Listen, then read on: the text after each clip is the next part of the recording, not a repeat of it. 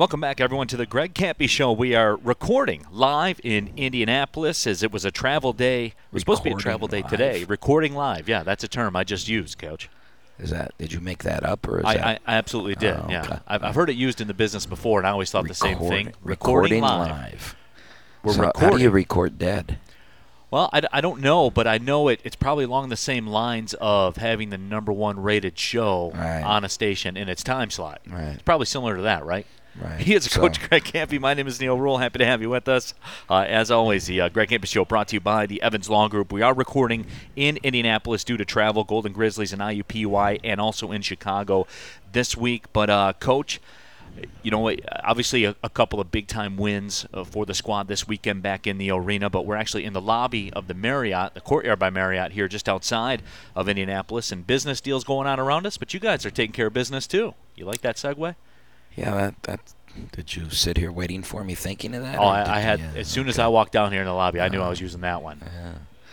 Well, we normally start the show off talking about food, so, you know, Tuesday was Fat Tuesday. I got a lot of people tweeting at me about punchkis. So, I don't know, Neil, what's yours? You can't eat sugar. So. No, I mean, it's not that I can. It's just that I used to a lot. Right. You know, and that's kind of my thing. But you have kind of a unique take, right? And, you know, as far as the punchki goes, I remember throughout the years we've had this show and we've had this discussion. That's why people have asked about it. But you're, to everyone's surprise, or a lot of people's surprise, you were a big prune punchki guy. Well, I think that's the best. But see, I grew up, you got to understand, my mother was born in Romania. And so she and my grandmother would cook a lot of Romanian food. And there's a thing in Romania called clătită, which is basically a crepe. But they fill the crepe in Romania with different things. Jelly. They fill it with a brick cheese with dill in it and that. And so I grew up on that. And, you know, since my mom is, you know, moved in a position where she really can't cook or anything anymore, you know, I miss that kind of stuff. And I have a couple friends that, you know, Courtney Scott went to play in Romania, married a Romanian woman. So every once in a while I get a little, you know, a little taste of the country from Courtney's wife. And then I have a buddy of mine, Dr. Banda, dentist in Bloomfield Hills, who's a member of a club I belong to, who is got Romanian blood, and he taught his wife, learned how to cook it. And so they fill me in now and then too. And there's a few other people that'll get me some Romanian food now and then. Now, the reason I went from punchkis to Romania is because growing up, my mother would cook or make and can jelly, and she made the greatest plum jelly. It was like there were two things as a kid that I had to have. I had to have plum jelly on my clătită or on my toast or anything. I had to have plum jelly, and the other thing that I had to have was my mom made this banana cake with white cream frosting. So on my birthday, you know, I like all kids, on your birthday you get to have what you want. So like I wanted plum jelly and I wanted banana cake with white cream frosting. And as my mom, you know, as I grew up and went away, and you can't find, every time I go into a grocery store or a specialty store like in Chicago, on Friday when we go to Chicago, we'll stay downtown, and we're not far from a place called Italy. For people that know it, it's an Italian place that they have all kinds of Italian wines. And that I always go in there and look for plum jelly. And anywhere I go, I look for plum jelly, trying to find something that comes close, because my mom made it with Italian plums, and it was only a certain time of the year that they were there. Right. So she would make it, can it, and we had this cellar downstairs with all, you know, there'd be strawberry jelly and all this kind of jelly, and there'd be Greg's Corner over here with just plum jelly. And so when I got into the punchki thing, there are places, and somebody tweeted at me this week that plum or prune is really like an original for the punchkis, for the Polish tradition of that. So I've never gone into Hamtramck on Fat Tuesday, but that is a bucket list thing to do, is just to go into Hamtramck and drive around and find the best punchkis. So, the problem is Fat Tuesday's always in the season. Right. So for all those people who want me to retire, when I do retire someday, my first Fat Tuesday will be in Hamtramck searching for the best plum prune punchki. And you'll leave no stone unturned, right? No, you will go to everywhere. You'll go to. If I have to eat one an hour, or a half hour, you're the man for that job. or 15 minutes until I find the right one, I will do that. Do you notice a law of diminishing returns with punchkis? Because like they always talk about that with donuts, that the second one's never as good as the first one, and the third one's never as good as the second one. That doesn't apply to punchkis, though, does it? They're all good. I don't know anything that applies to for food with me, because the second season fries every bit as good as the first one anywhere. But no, this year I had 3, and I had 2 blueberry and 1 raspberry, and well, 3 and a little bit more than 3, because I had a bite of somebody's lemon, because they said, "Man, this is good. You got to try this one." So you did. I had to. I mean, I couldn't not. If somebody wants you to do something, you got to do it. You're looked to as a master in that field too. I mean, you're a bit of a professor in that respect. So yeah, you have to be worldly. I mean, if we're gonna eat hot dogs with candy canes on, or candy, whatever those were on there that we ate, we surely can. If somebody wants you to try their lemon punchki, you surely should at least put your finger in there and take a little bit of it. You owe it to the craft, right? So. You certainly do owe it to the craft. But hey, we can't break tradition, especially during a winning streak. So we always have to start the show with some kind of food story, and you delivered, and your team delivered last weekend as well. A very solid win against Milwaukee, and then. That game Sunday against Green Bay will go down in the annals, Coach, of great games in the history of the arena, the double overtime win. Yeah, there are a lot of people that, I think we forget, we're caught in the moment. We think we forget about other great games and other great senior nights. We've had some unbelievable senior nights, none better than the Max Hooper, right, with his father transported in. And you had the Martez Walker on crutches coming out. We've just had some unbelievable senior days, and but that game itself, that's top 10 all time for me as far as excitement and how we won the game. And for this particular team, as we've chronicled well, the 9 losses, 1 possession losses, and the thing I kept telling them is, we're going to get one, but we're going to have to earn it. It isn't just going to be thrown. We're not going to fall down and throw in a 40-footer or something like that. We're going to have to earn it. And it came true. I mean, the basketball gods made us earn that game. And, you think about it, there were 3 times we had to win that game, and we did all 3. And, and then even after it all worked, I thought McLeod's shot was in. The falling down, going out of bounds. From our angle where we are, it did look like it was going to go in. It looked dead center. And, Friday night they threw one in from 3/4 court. How many times in the last 5-6 years has just been. And I think when a guy stays at one place, I don't think it's any different for anybody else or any other program. It's just because I've been here so long that those things start mounting up, and it's been a really, really challenging last 5 or 6 years, and stuff that's happened to lose games. Go back to the tournament when Isaiah left the basket and we gave a layup. When I had a team that I thought could win games in the NCAA tournament, and then, the best player in the league last year making a 3 when everybody in the gym knew that was the guy who was going to shoot the ball, and yet. Somehow he got it, and that still shot at Javen's fingertips, just off the ball. And you just think about 4 consecutive seasons have ended on 1-point losses, and so you almost become immune to it. I mean, when the kid threw the ball in from 3/4 court at the end of the half, I just walked over to TV and did my job. I mean, it was not like I even reacted to it. It was like, oh, there's another one. You want a funny story about that real quick, too? Dan Waterstrat, who was on the court in Peoria when Bradley did that, exact same reaction he had that night. He just kind of laughed it off and moved on.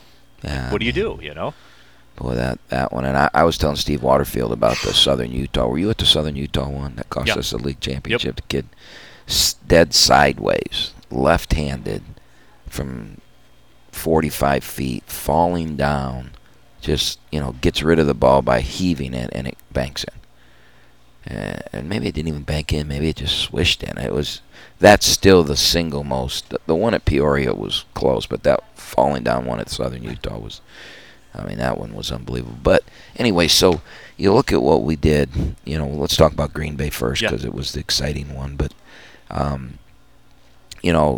as I said, after the game, to have that kind of crowd, on a team that's, we were, I think, 11-17 going into that game, and we have a final weekend, and we're almost sold out both nights without the students on break. And, it was rewarding to those people, and it really made a lot of things feel good, the way we won the game. But, you go back to the end of regulation. Well, let's go back to about 7 minutes ago in the game. We built that lead up to 9 or 10 points, and then we had a freshman make a mistake and throw, going out of bounds with the ball. They couldn't score. They were, we were on a way. Maybe we could get that out to 15 and put it away. And yeah, exactly. And the ball, he got fouled on the play. It didn't get called, but still, you just can't flip the ball back. That's basketball 101. You can't flip the ball back at your basket. You can throw it high up in the air. You just can't give them a layup, which when they couldn't score, that just changed. I think they scored the next 8 points or something like that. And so that was a key play in the game to get them back in it. And then we battled, and we're down 2 with, what was there, 17 seconds or so to go in regulation. And Xavier makes a great pass to Boogie, to Oladapo, and he gets tackled from behind. And, I don't know why, but they went to the monitor, and in their opinion, they came back with, a common foul. And so here's a guy that has not shot free throws well, that knows it, and has spent a lot of time in the gym shooting free throws, put in a situation with, 5 seconds to go was? No, there might have been more than that. A little bit more than that, but 5 was in overtime, yeah. And he goes to the line and makes them both. And then we get, Trey does a good job on McLeod, and that one didn't have a chance to go in. So we go to overtime, and, we've lost all our overtime games this year. We've lost all those close games. And the first minute and 20 seconds of overtime, it was like, Fairfield all over again. We got a 13-point lead with 4 minutes to go, and we turned it over 6 straight times. We came down and made 3 straight unbelievable bad plays on offense, lackadaisical. And then it was like, we can't win, and we jogged back and gave up a layup, gave up another layup, and then gave up then I called timeout. I never called timeout in that situation, but it's here we are again. We battled our tail off. We did this, and now we got a chance to win the game, and we're just not going to play. It was like I just couldn't believe it. And so a lot of good that timeout did, because we came out of timeout, and Rashad stepped out of bounds on an inbounds play. And they go down, make a 3. So we're down 7, and, the statistics of a team scoring the first 7 points in overtime, I don't know what they are, but they're got to be astronomical. And not winning. Yeah, got to be astronomical. Yeah, we came down, and I can't remember who. We scored a basket. I think we ran that little baseline play that we always go to when we need something, and we got the layup. X-Man might not have been a layup, but it was a little tough little shot, but a 2-footer that he made it. And then we got 6-7 stops in a row, and we got back in, and then the worst possible thing could happen. And that's what I mean. The basketball gods, you're going to have to earn it. You're going to have to do something spectacular when you're cursed the way that this team's been cursed in these games. And so we're up 2. No, we're up 1. We're up 1 with the shot clock winding down, and we get to stop. And the ball's going out of bounds, and Rashad, for some reason, decides to try and save it. Just let it roll out of bounds. It's our ball with 10 seconds to go. We go down. We got another chance at a final possession. Right. And he tries to save it, and he saves it right to them, and now we got a foul. And we foul, Hankerson, a senior. He makes both free throws, so we're down 3 with 11 seconds to go. And we set up a play to get a 3, and the guy that had the ball, I'm not going to name games, but the guy that had the ball kind of panicked a little bit. Instead of getting and running it and getting it Rashad the shot, Trey saw Trey wide open on the other side of the floor. He throws it to Trey, and Trey's got a 3, shot fakes, and the guy runs by him and touches him. And the referee calls a foul. And Green Bay didn't want to foul. They were playing it out. They weren't going to foul. I don't know if the referee thought it should have been a foul, or because that same play happening in the middle of the game, that little bump that happened. Was there contact? Yes. And it didn't really impact anything. I mean, Trey took the side dribble and was going up to shoot, and all of a sudden, and I just couldn't believe it. And, in that referee's mind, whether he was predetermined that Green Bay was going to foul, there was contact, and contact was called. And I argued it, but that's not going to do me any good. They're not going to say, oh, no, let's replay it there and let Trey shoot it. Right. Not even sure why I argued it, because it was not like I can get it changed. So we go to the line, and, we got a play, and we ran the play, and it worked. I mean, I know that's a question on the later, so we'll talk about that play later when we go through the questions. And we got the game tied. And then we come out in the double overtime, and we score first, and everything looks good. And sure enough, next thing you know, we find ourselves behind. And at the end of this overtime, we've got the basketball. And we shoot and miss, and Oladapo gets a rebound. And one of the things that Dan and I have struggled with all year is, when you get a rebound, it is not a right to shoot the ball. A lot of kids, especially guys like Dan, that are those, garbage-like players that do all that dirty work inside. The reward is, Camp's not running me many plays.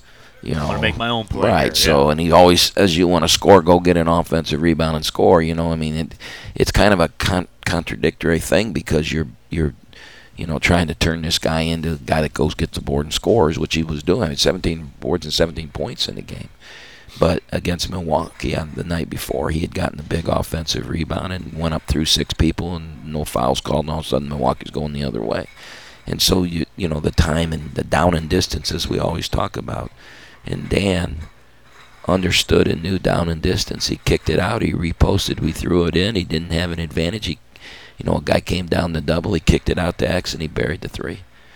And all those close shots that we had gotten X all year long, and all those one-possession games when he had 2-footers and 4-footers, and we needed to have him out there because he buried that 3 where he hadn't been able to make those other ones. And so people think about, wow, you won the game on that shot, but no, we didn't. We had to go down and get a stop. Then we had to execute an inbounds play. We had to make free throws. We had to foul on purpose. We had to defend the foul on purpose, which just saw the other team didn't. Right. And we had to get it inbounds again. And we had to make free throws. So in that last 20 seconds after X's shot, we had to do about 7 more things to win the game. And those are the little things that are the difference between winning and losing. And we did them. We did them flawlessly. We missed a free throw, but, we're not a great free throw shooting team, although Brad's a pretty solid free throw shooter. He's not 90% or anything like that. So we missed one free throw. We made the rest of them. We executed the inbounds plays.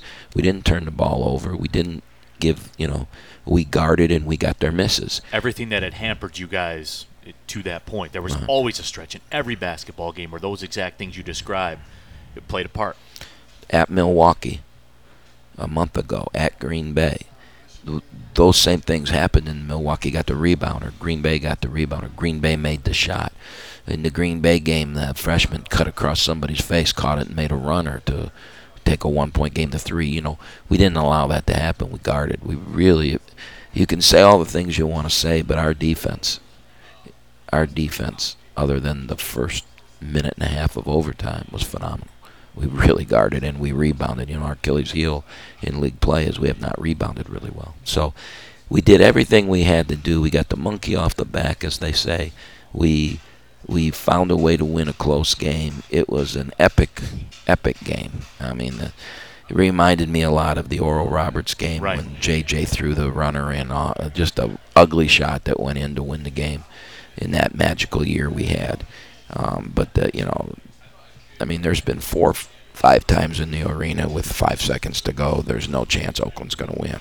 But somehow we've found a way to win, and this was one of them. Well, in today's social media day and age, Coach, all right, Coach, your power rankings now, 1 through 5. Go through them all. The top 5 games ever in the arena. I'm just kidding. I'm just kidding, Coach. I'm just kidding. We're late for a break anyway, so we'll do that. We'll take a break when we come back. There was some news that dropped actually today in the Horizon League that I want to get Coach's opinion on as well, and also some stats that were pretty incredible that are coming out of the program as well. Also, your questions with the hashtag AskCampy. All of that and more. You're listening to the Greg Campy Show. Not live from RJ's Pub in Rochester Hills, but we're actually on location at the Courtyard Marriott in Indianapolis. We'll be right back with more. This is the Greg Campy Show.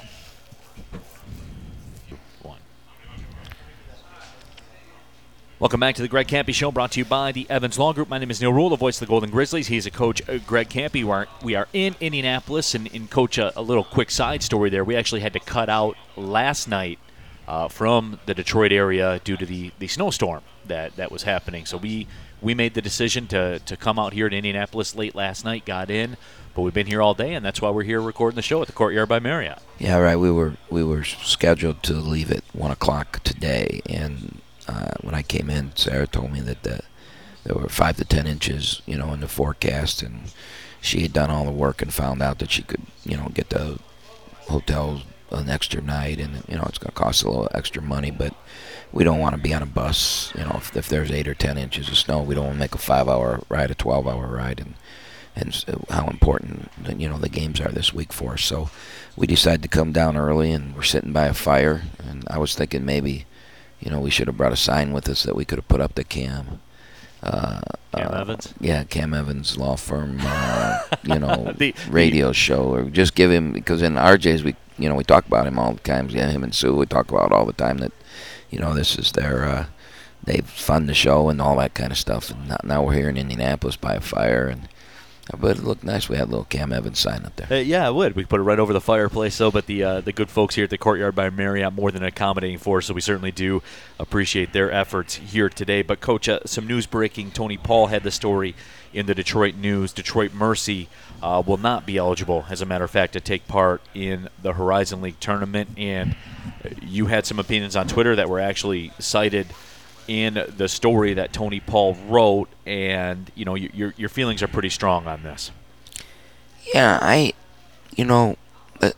for those that really, most fans really don't know what APR is. Milwaukee, and I'd forgotten about that, but some people shot some questions or some comments at me on Twitter. Where was I, a couple years ago in Milwaukee? But things have changed. I think the APR, in its time, was a really good move. It was a smart move in its time, and what it really was. There's a lot of reasons for it, but what it really was is we're not going to let schools run kids off. We're not going to let that happen. You've got a scholarship. You're committed to that kid. If that kid, you don't think that kid's good enough, and you want to get rid of him and get somebody better, you're only going to be able to do this a few times. You can't make a living doing that. Otherwise, your APR score is going to keep you guys. And when you fall below a level, basically what APR is this. Okay, so Neil, you and I come to Oakland University and we're on scholarship. At the end of the first semester, we're worth 2 points. Are we academically eligible, and are we coming back? And the answer is yes. So you got 2 points, I got 2 points. At the end of the second semester, the season ends, and are we academically eligible? I am, but you're not. Okay. Well, I'm going to go to the NBA anyway, Coach. Okay. So, but you're going to come back and get eligible and play next year. So now you're a 3 for 4, and I'm a 4 for 4. You have 13 kids. Let's say you have 10 kids on scholarship because the math's easier, and you're the only point we lose. All right, so we have 39 out of our 40 points. If you do the math, you got your phone right there. What's the math? 39 out of 40 points, probably 0.975 or something. Yeah, like roughly. That. Yeah. Okay, so my APR score for this year is 0.975. Over a 4-year period, your score has to be 0.930, or you're ineligible. You lose. You lose practice time instead of the 20 hours. I don't know if you go down to 12 or something like that. You have to put a plan in place that shows how you're going to rectify it and graduate. So as time's gone on, we all figured it out. The problem, then as it went on, they saw, well, like I've had 6 guys leave the program that we lost points for that went somewhere else and graduated. So we should get those points back, and that's what they're looking at now, and that maybe that'll happen. But, the statistics out there said something like if you were at 2.6 or above, your chances of graduating with a college degree are good. So the NCAA put in a thing, okay, so if a kid, so Campy now is a 4 for 4 at the end of the year, but he decides a month later, I'm going to leave. And everybody approves it back in the old days, how you went through the transfer and the sit out and all that kind of stuff. And I was a 2.6 or above, then I'm still a 4 for 4. Unless I said, nope, I'm going to a junior college. I had to be going to a 4-year school. And if I went to a junior college where I was below a 2.6, then I'm only 3 for 4. And now we're 38 out of 40, which takes that score probably down to 950, right? Though your decision had nothing to do with the program there was no impact on the program that you were leaving. Right. You decided this. I decided that I just didn't want to play at Oakland anymore. Nobody's running me off or anything. Mm-hmm. So now they've tweaked this and figured it out over time, that they've linked the APR to potential money from the NCAA that gets put out. So there's a disbursement from the NCAA to member institutions. And the amount of money, one of the prongs in that disbursement is APR. If you have this certain APR, if you do this, if your retention rate's better than your school's retention, it's very complicated, and we don't have time to get into it all.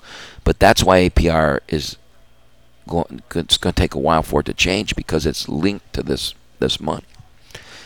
So now you have this APR, and it's working. And it's, there's a couple schools now and then. I mean, UConn won the national championship. Next year they couldn't play in the NCAA tournament. So there's been very few times that it happens because schools are cognizant of it. It's the biggest, most embarrassing thing that can happen if you're not eligible. Everybody in the country knows about it. Like, if it happened to us, there are places in this country that have no idea where we are, and then all of a sudden they're reading about us, and that's not a good thing. So there's an embarrassment to it. There's this, there's that. Okay?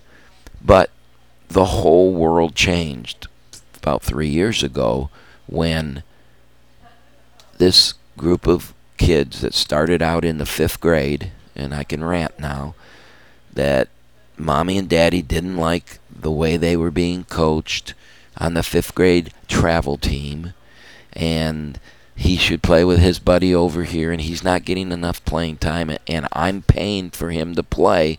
So if I'm going to pay for him to play, he needs to play. I'm entitled to that experience. Right, I'm entitled to that he plays. So I don't like this coach because he's not playing him enough, so I'm going to move here. And as those 5th graders became 6th graders and 8th graders and 10th graders, and now they've got their way into the college level, their whole life has been that. And now a freshman who, especially in our program where freshmen don't play that much. I mean, there's a few K. Felders out there, but not many. I mean, Travis Bader was redshirted as a freshman. I mean, there's some of the great players that have come through. But anyways, so the mentality now is play right now or go somewhere else. And now all of a sudden you see the amount of transfers in Division I basketball went from 200 to 300 to 600, and then they put the transfer portal in. And now the organization that put APR in to stop you from transferring opened up the doors to transferring. Now, I'm not going to debate should they have done that or didn't. I can't debate it because it's there. Whether Greg Campy's opinion of that is meaningless. It's nothing, But what I'm doing is I'm telling you that we put this in because of this, and then we open the door, and then we're going to punish players at the University of Detroit who had nothing to do with it. Weren't there? None of them were there. Have nothing to do with these kids leaving. We had 6 kids leave. We're next. We could be. We're not just the only. A lot of people are next. Right. Because you don't like that you only play. I got some freshmen that hardly played this year. If they stay true to what's happening, we could see them leave. Well, I'm not running them off. I'm not, But yet, Oakland could be punished for that. Well, so that's what I don't like about it, Neil, and that's why I think that we have to change it. And I don't know the inside out of Detroit, but I do know that none of those kids left. They're all there, and they don't get to play because some other kids left, or whatever the reason is. That's my hang-up with the Right. camp is that Antoine Davis and the rest of the roster there at Detroit, they get 4 cracks at March Madness in their life. Right. Theoretically, they get 4 chances at it. One of those chances are gone. They had nothing to do with what happened Right. as to why they lost that chance. That's not fair. And That's one, not fair. Right. And one could say that the coach there has only been there 2 years, so one could say I don't know the ins and outs, Nor do I. But one could say that he what did he have to do with it? He came in and took over a place where they had a bunch of transfers, and anytime a new coach comes in, and that was part of the APR ruling in the old days, we didn't want, school X fires their coach, the coach comes in, hates all the players because that's why the guy got fired. Now I'm going to get rid of all you guys, and APR was going to keep you from doing that. But now, the coach, by the time the coach gets there, they're all gone anyways because they all jumped into the transfer portal on their own. Right. That's prevalent everywhere. I do think smarter minds will take over, but I think it takes time to make change. Well, that's not going to get this opportunity back for the kids from Detroit Mercy. And that's why I tweeted what I tweeted, Yeah. because I was, I'm a small little guy that maybe somebody read and said, what's going on here? And maybe somebody looked into it and said, okay, can't we, until we figure out the transfer portal, can't we punish schools maybe in a different way? I'm sure Detroit, if they said, okay, we're going to, because of your numbers this low, we're going to take a scholarship away from you. Instead of 13, you have 12 until your number gets back up above, and until we can figure out and tweak, the point, the retention point is the part of it. I still think the APR needs to have the academic point. I do think that's important. If you go back to what I said, if you're eligible, you get a point, and if you stay, you get a point. Why not just get rid of the retention point and change the numbers and have an eligibility point? And then you have to have so many points. So many of your guys have to be eligible over a 4-year period, and if you've got 8 guys that are ineligible, then something's wrong there. Something's going on, and we need to look at A, who you're recruiting, B, how what your support system is and things like that. That makes way more sense to me. Punishing the school, or not even, I hate the word punishment, corrective measures to a school to help us get to the perceived goal, and not punishing by saying, okay, Antoine Davis, you're one of the better players in this country, but you don't even get a chance to try and play in the NCAA tournament. And you have 4 cracks at it in your career. We're going to take one of those away. Right. And you had nothing to do with it, by the way. And if you're a senior on that team, and do It's they over. have seniors? Yeah, Miller's a senior, right? I believe. I don't have the roster in front of me. I probably should know all that, but I'm getting ready for IUPUI. So should I, but when these All right. games are over, we We move move on to to the the next one. right. That's the way that always works. But so there's a kid that's not going to get a chance, and I just, I know they're a rival, but my heart breaks for them, man. It does, because you only get 4 looks at it, and to have 1 taken away, just bottom line is not fair. We'll take our next break. When we come back, we have questions for Coach with the hashtag AskCampy. We'll get to all those. Take a look ahead to IUPUI and Chicago as well. You're listening to the Greg Campy Show We're recording live, as Coach enjoys that phrase. We're at the Courtyard by Marriott in Carmel, Indiana. IUPUI in Chicago coming up next for Oakland. This is a Greg Kampe Show brought to you by the Evans Law Group. Welcome back to the Greg Kampe Show, brought to you by the Evans Law Group, recording in Indianapolis. Golden Grizzlies and IUPUI coming up tomorrow night right here on your home for Golden Grizzlies basketball. Detroit's 11:30 a.m. WDFN The Fan, also on the iHeartRadio app anywhere around the world. My name is Neil Rule, the voice of Golden Grizzlies. He is a coach. Greg Kampe. Coach, you ready for these Twitter questions? We got a stack of them to get to. All right, let's go. All right, our good friend MD Fun 89, who comes out to the Greg Kampe Show frequently, says, "All right, Coach." He does. Yeah, he does. I mean, yeah. You have to point him out to me sometime. Yeah, I will. I will for sure. He says, "Okay, Coach, how long has that free throw play from Sunday been in there, and have you ever tried to run it before?" And there was a lot of talk about this play where you guys were able to intentionally miss a free throw and get a basket off it. Yeah, we talked earlier, and I put it on till now. So we've practiced it one day this year. We put it in and practiced it one time, and over the years we've had it in. I can only remember one other time that it worked. I can't really remember the number of times that we've tried it, probably 2 or 3. Remember we tried it against Northern Kentucky a couple years ago. It didn't work. But, Toledo last year, X got the rebound and missed. So, anyways, what we did on it is you have to understand that Trey Maddox is at the free throw line, and the guy at the free throw line has to shoot a perfect miss for it to work. It doesn't have to be perfect, but darn close. His miss on Sunday, perfect. It was a 10 out of 10. I mean, it was soft, it was on the rim, and it laid there, and it gave Xavier time to get there.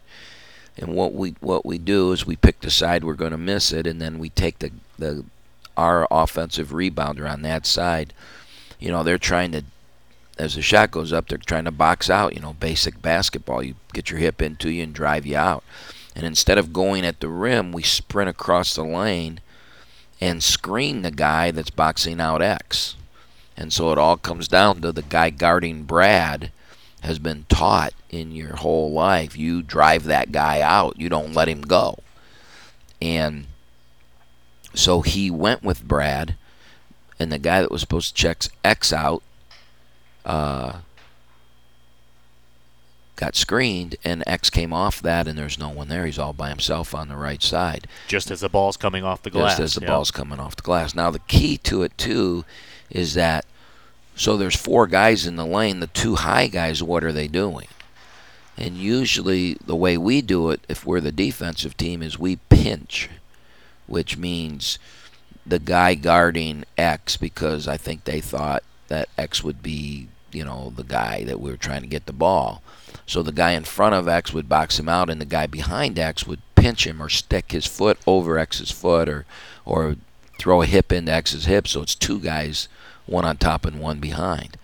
If they had not done that, if they had X's side get the shooter and Brad's side pinch, then that guy that pinched, the ball would have gone up right to him. But we were fortunate when we guessed that. It was logical being fortunate, because you're going to guess they're going to keep ex all-league players. So the guy that was on Brad's side above Brad had to check the shooter out, because a lot of people will use a play where they just try and bang it off the rim right back to the shooter. So in that case, you must check the shooter. So that guy checked the shooter, which left this big hole. And Trey came up perfect with the miss, and Brad executed the screen to perfect. I mean, it was perfection. The right place at the right time. But give the kids credit too that there's lots of plays out there that work. You just got to execute them, and they did. Coach, speaking of that, I had an Ask Kampe from our staff. Colin McDonald, our video guy. He had come across this play, and he wanted me to ask you about this, and I said, well, I'll wait till we're on the show, because I think that this is pretty good, because he saw this in play one time before, where kind of the same scenario where you have to miss the free throw, okay? You have to miss the free throw or do exactly what you guys did, and X has to get the rebound. Assume you're the defensive team in this situation. Assume you were Green Bay, and you have the possession arrow if you're Green Bay. What's to stop you from stepping your foot across the line and getting a lane violation every single time, and then having to have the shooter continue to shoot the shot until eventually it goes in? Because we almost did that.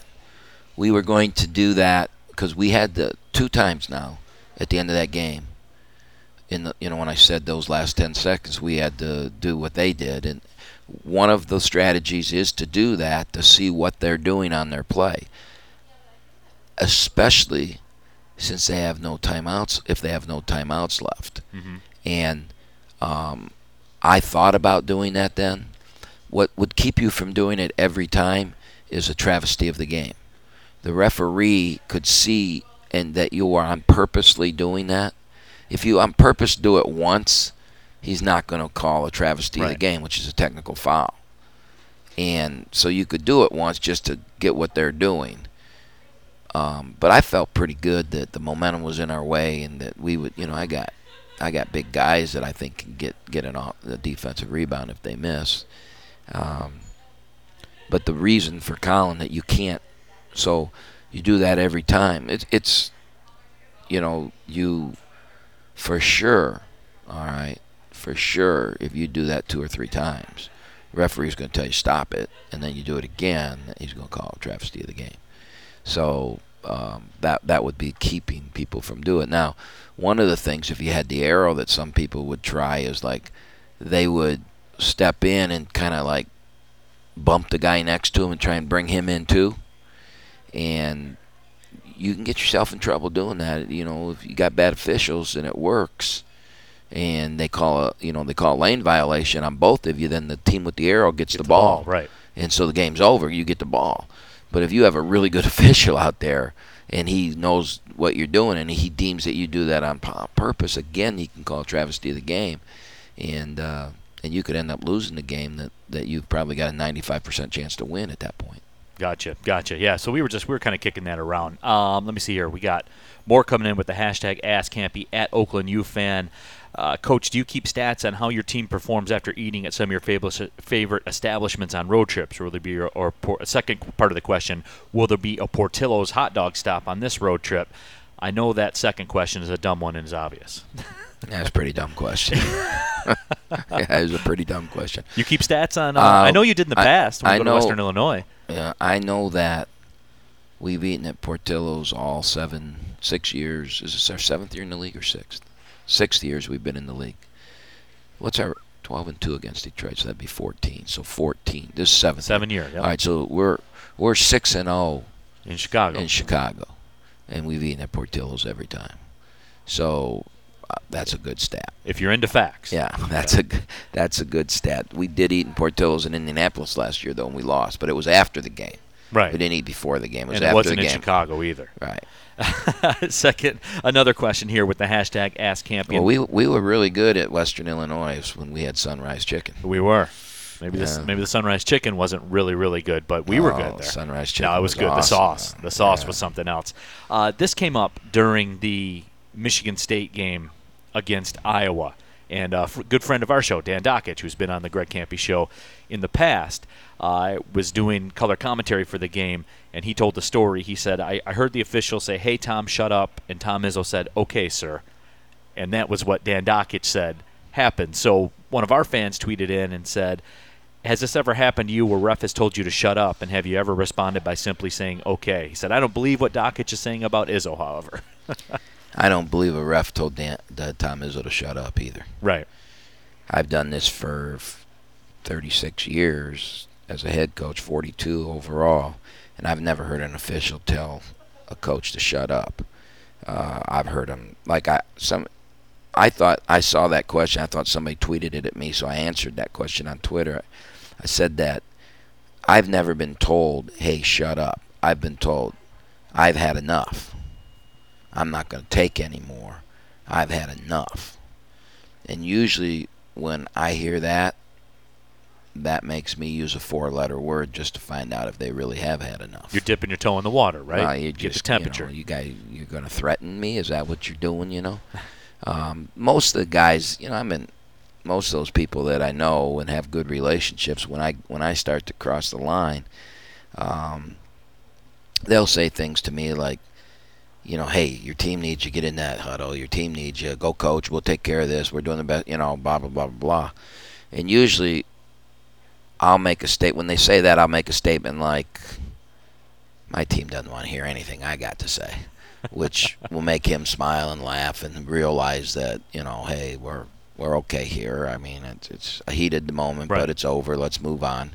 You try and do that. I mean, we're human. They're human. I was not happy in the Green Bay game. And I might have crossed the line a couple times in the Green Bay game because, I was a big win for us, big game for us, and a couple things went that shouldn't have gone. But I can sit here, Neil, and tell you I make mistakes. I make mistakes during games. Hopefully, it make very few, and hopefully it's not every game, but I make a mistake now and then. Well, so do the officials, and they know that. I know that. They know I make mistakes. I know they make mistakes, and we can get on each other about that. But when you cross the line, you got to step back. And I've had officials cross the line with me, and I've crossed the line with officials. I'm not happy about it when I do it. I understand why sometimes, and I usually try and make amends somehow for it. And so do good officials do too. There are poor officials out there that don't, but there are good officials. Most of them are good officials, and you make amends with them because I'm going to see them again another 5 times. And so, I think there's a respect level between head coaches and referees, and if you can, if a referee comes to me and says, "Camp, I blew that one, man. I'm sorry," what am I going to say? It does let the air out of the balloon, doesn't it? What are you going to do? Right, unless it's the 7th time he said it. Right. There's a shelf life to it. Right. but and I'll say to him, "Okay, my bad. Hey, I maybe I crossed the line. I'm sorry. Let's move on." You'll say things like that.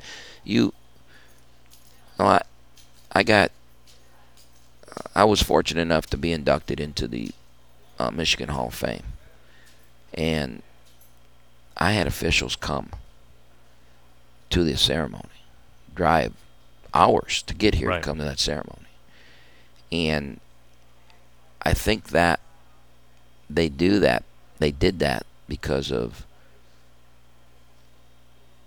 they understand who I am, and people might stand there and watch and think I'm crazy, and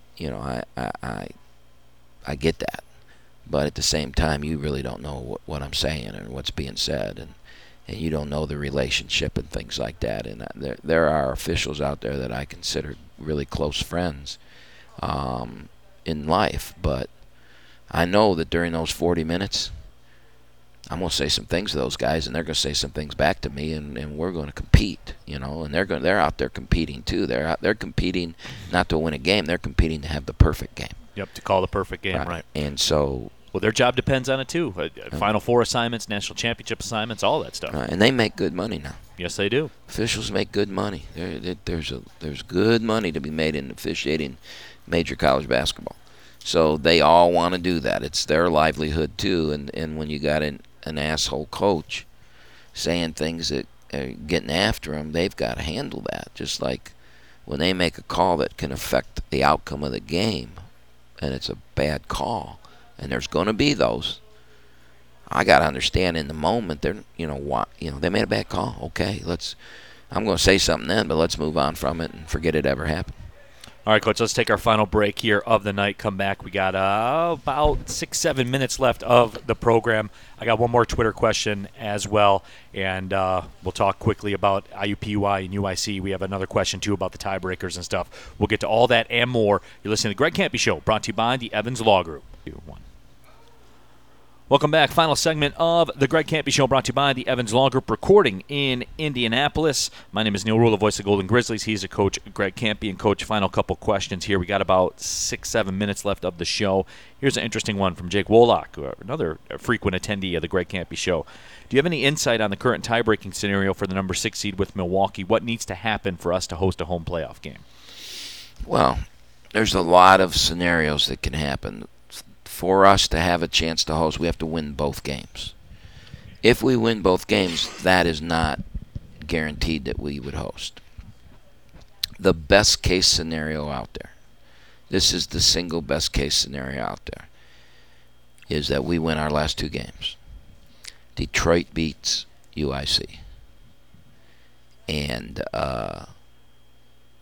Green Bay and Milwaukee both win both games this weekend. Okay? Mm-hmm. If that's the case, that sticks Green Bay as the 3rd seed. And then there is a 4-way tie between Milwaukee, Oakland, UIC, and Youngstown at 9-9. All right? That's for 4th. For 4th. And the way the tiebreaker would work out then is Milwaukee, if we went out, we would have split, and we'd be 4-4. Milwaukee would be 6-2. No, they would be 7-1. Milwaukee would be 7-1. They split with us. They beat Youngstown twice, and they beat UIC twice. So that would make them 2, 4, 5, 5-1. It's not 8 games; it's 6 games. 6 games, right? We would be 3-3. Okay. That's where I knew I screwed that up somewhere. All right, let's start over. So if those things happen, there's a 4-way tie for 4th. Milwaukee would be 5-1. Oakland would be 3-3, and the other 2 teams would be 2-4. So Milwaukee would get the 4th seed. Oakland would get the 5th seed, and we would play Cleveland State at home if all that happened. So that's a lot to happen, and probably none of it will happen. but that is the single best case scenario for Oakland. UIC loses to Detroit and Oakland. Oakland wins both games. Green Bay and Milwaukee sweep their weekends. Now, we would be the 5th seed. Green Bay would get the bye. Milwaukee would play IUPUI. Oakland would play Cleveland State. And then the 6th seed would be UIC because they beat both. Right, they would have split with Youngstown, but they beat Wright State. So did Youngstown, but they beat Northern Kentucky and Youngstown didn't. So that would put them in the 6th seed, and Youngstown would be the 7th. So in that scenario, Youngstown would be playing at UIC, Oakland would be playing Cleveland State at home, and Milwaukee would be playing IUPUI. That is the single best case scenario for us, because if then Milwaukee were to lose, let's say we win, we beat Cleveland State at home, we would either go to Milwaukee or we would host again if IUPUI beat Milwaukee, because then they reseeded, and then we would be, Green Bay would be 3, the next one in is us at 5, so those would be the 2 home teams. So the only scenario that we could get 2 home games is that scenario. That would be a hell of a parlay for entertainment purposes only out in Las Vegas to hit that, right? Well, you think about it. UIC would have to lose 2 at home. Odds of that aren't good. Right. Youngstown's playing really well. They would have to lose at Green Bay and at Milwaukee. That's probably 50-50. That is, yeah. And then Cleveland State would have to lose both games. Well, Cleveland State could beat Green Bay. They just couldn't beat Milwaukee. Although if they beat Green Bay, no. The Green Bay would be 10-8, so they'd still be the 3rd seed. Another scenario that could play itself out too would be the Golden Grizzlies to win both of these games, IUPUI and Chicago. Milwaukee splits their last homestand against Cleveland State. How would that shake itself out? If that happens, we'd be 1 game ahead of Milwaukee. Right. So we would be the 6th seed, and Milwaukee would be the 7th seed, and we would host Milwaukee. But then we would be going to Green Bay if we won. Yeah. That could happen. If we lose, we're going to be on the road. There's no way we can lose and get a home game. So we have to win both, else we will be on the road. Final couple minutes of the show here, Coach, and for you guys, a couple of stats that I saw from John Hevron's game notes. Rashad, the Golden Grizzlies offense is almost 10 points better per game, 9.5, 9.6, something like that, with Well, Rashad in the offense. He's averaging 20 a game. Right. And that usually helps. it certainly does. Boogie Oladapo has moved into the top 10 in Horizon League rebounding. Golden Grizzlies occupy 3 of the top 10 rebounding spots in the Horizon League. And I told you that before we went on the air, and a really stunned look came on your face. Well, that's been our Achilles heel is Right. the rebound. Not defensive, not us going the offensive glass, but defensive rebound, keeping the other teams off. That's really hurt us. When we go to the offensive glass, we usually win. That's when all those metric things that we do and all those little special stats we have, one of the things that pops out the most is when we offensive rebound, we win games. So that's something that we really try and emphasize, is that the stats say that.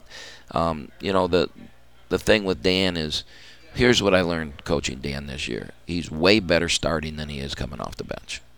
And when we were losing games and we were trying to find the best.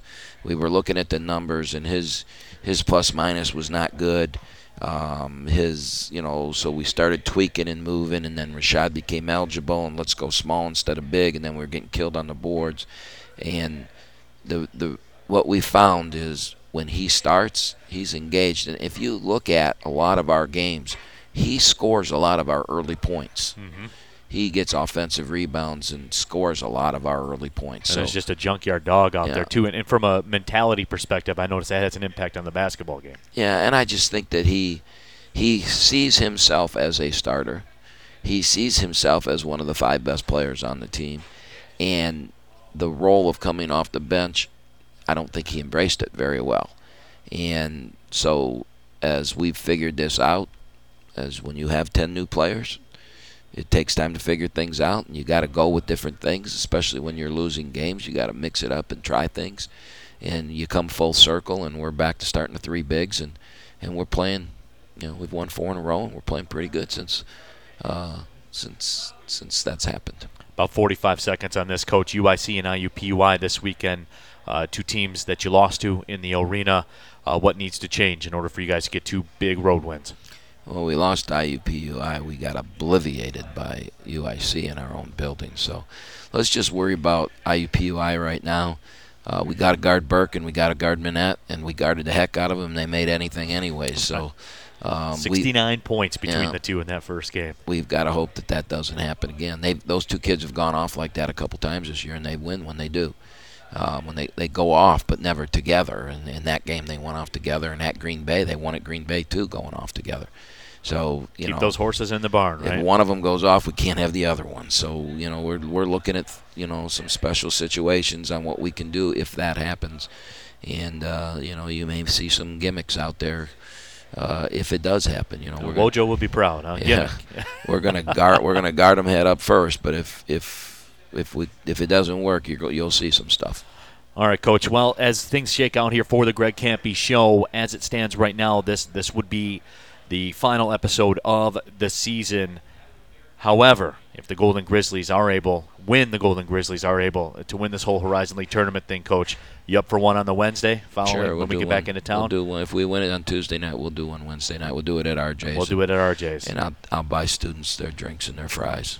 There you and some go. Pizza. And some pizza. There you go. But I want to say a big thank you, too, to Shay Norling back in our WDFN studio. He's been incredible this year, getting everything lined up so we could put it on the podcast, and Shay deserves a lot of credit, as do all the listeners, all of you out there as well. You guys have taken this to the next level. All the people that show up at RJ's. All the people that show up at RJ's. Russ Jr. at RJ's. Staff. Yep. Everybody. It's this show's really turned into something kind of special, and I'm looking forward to next year. Yeah, absolutely. But we'll worry about that after we're back on Wednesday. So for the head coach, Greg Kampe, my name is Neil Rule. Thank you, everybody, for listening. And hopefully we'll see you that Wednesday after the Horizon League Championship. Thanks for listening. Well, see you later.